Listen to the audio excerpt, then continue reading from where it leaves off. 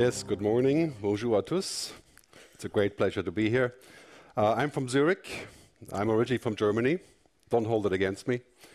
But if I speak about Switzerland, I speak so with my Swiss passport, which I've just acquired 4 years ago. So it's a pleasure to be here and talk to you on this crazy day.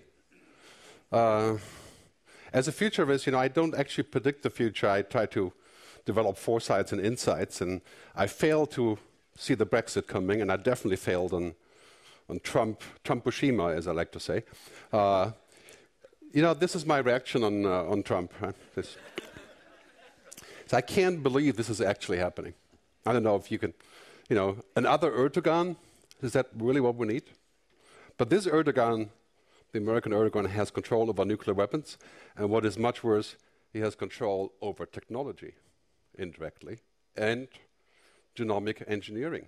Silicon Valley is the de facto mission control for humanity, if you have noticed. So serious issues. So these are some tweets this morning, right? People want to move to Canada. They want to move to Mexico.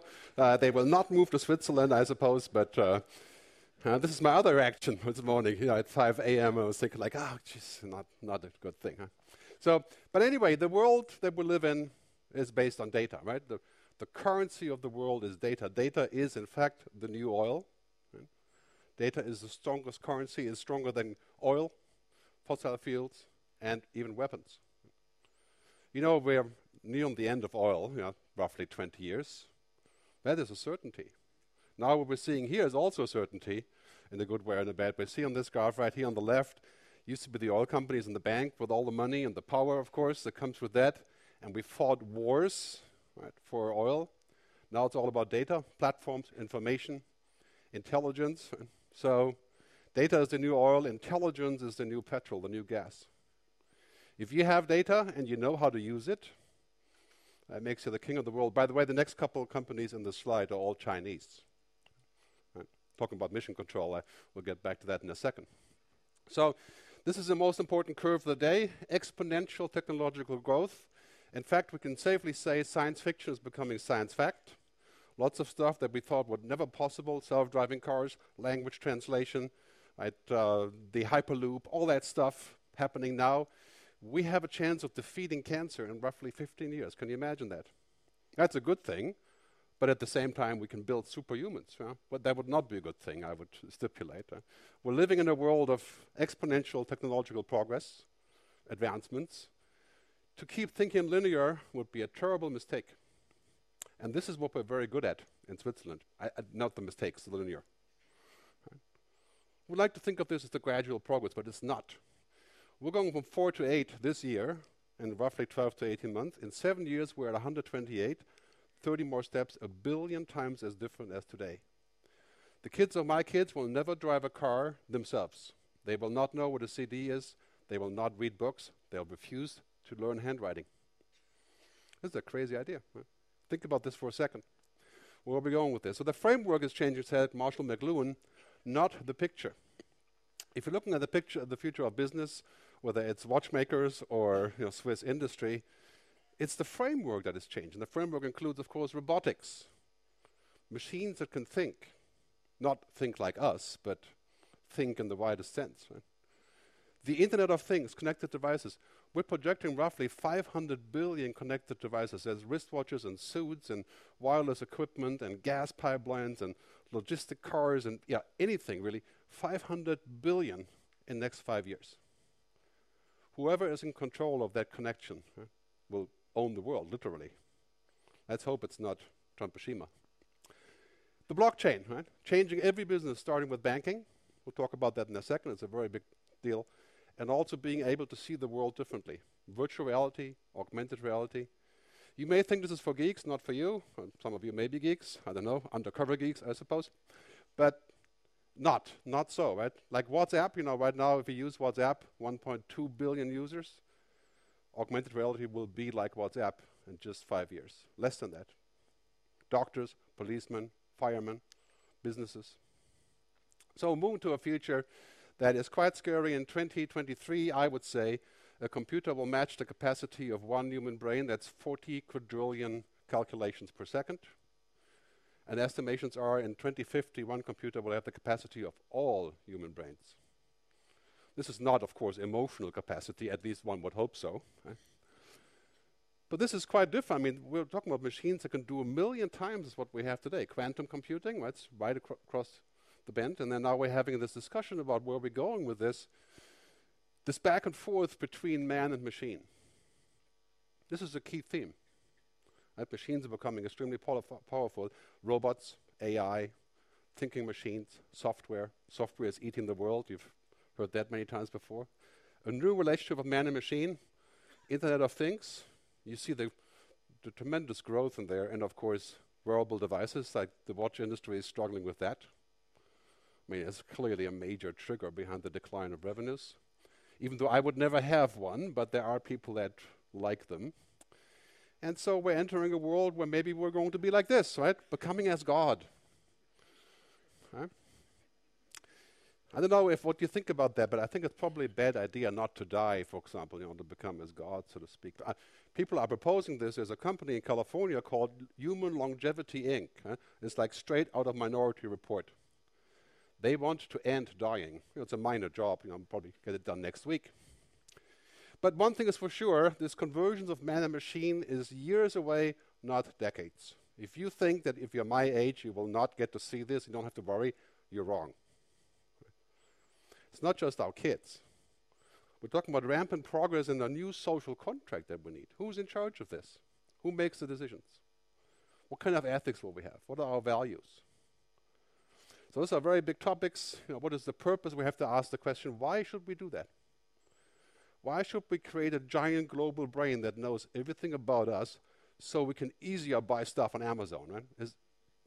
Why? I mean, it's convenient. Why should we be able to decide what kind of children we have? Program our babies? Well, good idea if they're going to be sick, but otherwise, big ethical problem.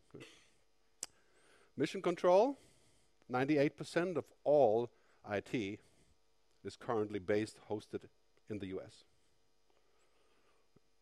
And the US is under emergency regulation, if you haven't noticed, even more so today, but from September 11th. Our data isn't safe there. It's a fig leaf. So these are the mega shifts that are in my book. We'll talk about my book shortly. The mega shifts are those that we have to know. If you're in business or even not, if you're a student or otherwise in that area, you have to know those trends. The mega shifts are all coming together. So it's not just digitization or mobilization. It's also all the others. I'll give you some examples, but you can read about that at megashifts.com. It's my new microsite. You can read more about this. But number one, we're building a global brain of information. Our mobile phones that we carry everywhere with us, they have become our external brain. Right? I mean, this is how you remember your phone number, your wife's phone number in most cases, right? Your content, right? Your dates, right? Your Tinder, just kidding. Everything is on here, right? This is our life is on here. Throw away your life. So next thing, of course, is that everything is becoming datafied. LinkedIn has created the world's largest network of relationships of professionals. What used to be between us is now on LinkedIn. Right? And they sold to Microsoft as a result.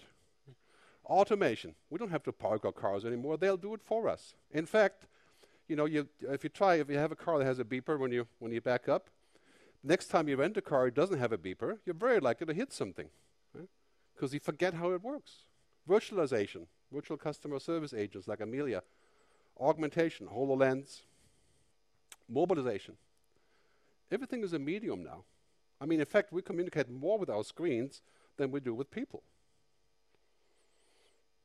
If that's temporary, I'm okay with that, right? But in the long run, that sounds like a worrisome trend.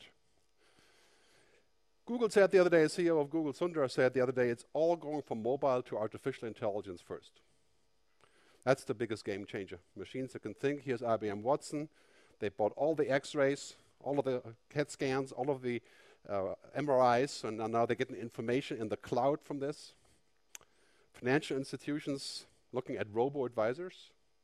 Every single bank in the world is investing in this. You can call and talk to them like to a person, and you would not know the difference when they're ready to roll this out. It's a pretty amazing product, and now we have all these things happening in augmented reality. Doctors are using it, lawyers are using it, shoppers are going to use it, and it will not be as stupid as this thing that sits on your forehead, right? It will be like this, regular glasses. You wouldn't even know that I'm using it right now. I'm not, but. So that's actually becoming possible. Microsoft HoloLens shows how this works. Well, currently this thing is about $6,000. In a few years, it'll be 60 francs, or I don't know, 10 euros, I suppose. And at that point, we're all going to be using it, and it will be extremely immersive and very addictive in many ways, you could say. The Internet of Things is connecting absolutely everything around us already. Not just our car, our food, our banking, our e-commerce, digital money, everything on the mobile, everything intelligent. You know, the real problem is not that intelligent machines will kill us. That could eventually be a problem.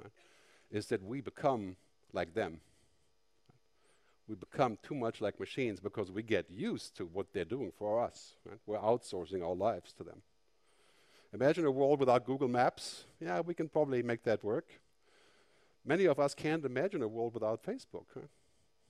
A strange thing. It's like a pleasure trap, you know, that we're stuck inside of this place. But this is becoming completely liquid, this world. It's becoming a world where we have to say, well, we can do anything through a screen.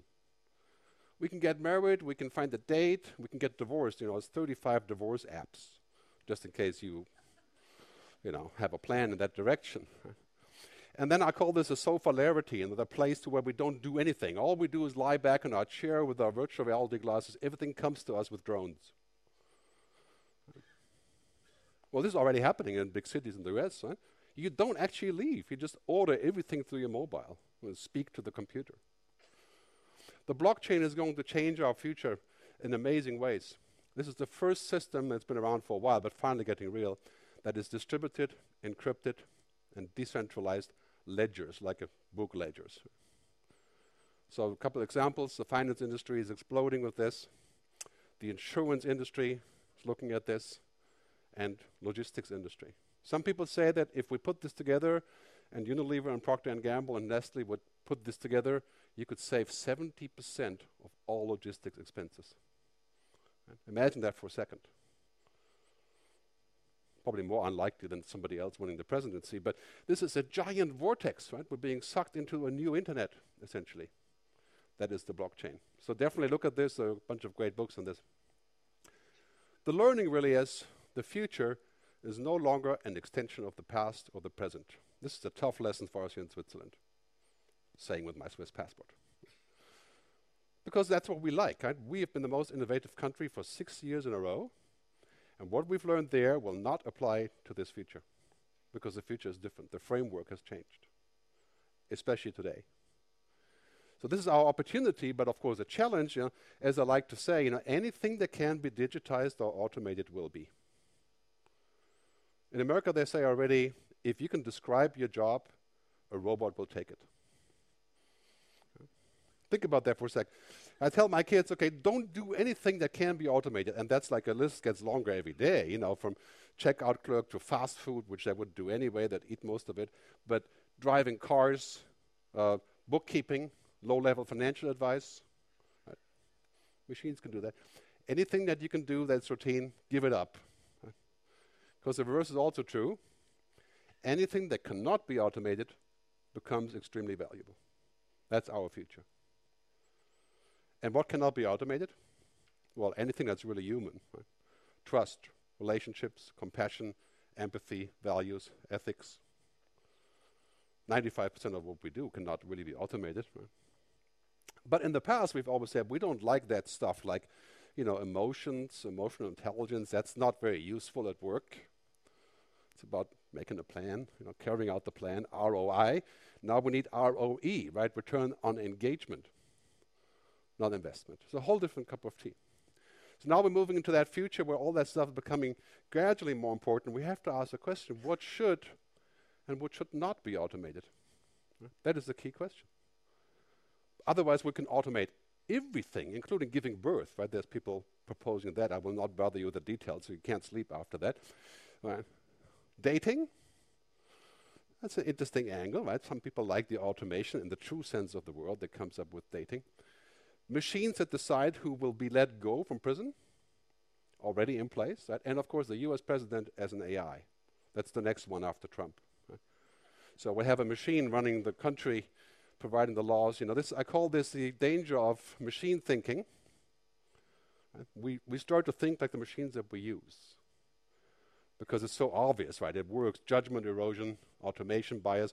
You know, we love things that are automated because we're naturally lazy. So if we can automate, we'll say, yeah, it must be true because the machine said so. Right? But you know, in most cases, it's absolutely not.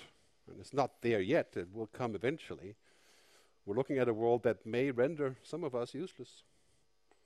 Useless humans. But here's the thing about how we not get to be useless. This chart shows it pretty well.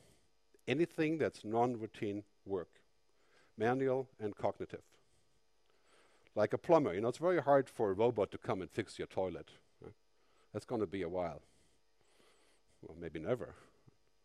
But a robot could come and take care of your grandmother and monitor her. Give her the pills. Yeah, could do that. Talk to her. So that's our future. IKEA has a great ad on this future of hiring in HR and people. They're saying, we are hiring why-sayers. This is a question we must ask here in Switzerland. Why and who? What's our role in this universe? I'm coming to the end. So basically, the power of technology, algorithms and machines is tremendous. And this is why I'm worried about Trump. I'm not worried about nuclear weapons. He will be in charge of the biggest power in the universe that we have right now, which is technology, and the next 10 years of this. But I think we have to combine that with human purpose, and then we'll get to a bright future. Right? Because I think ultimately the goal is, as Einstein already said, not everything that can be counted counts. Not everything that counts can be counted.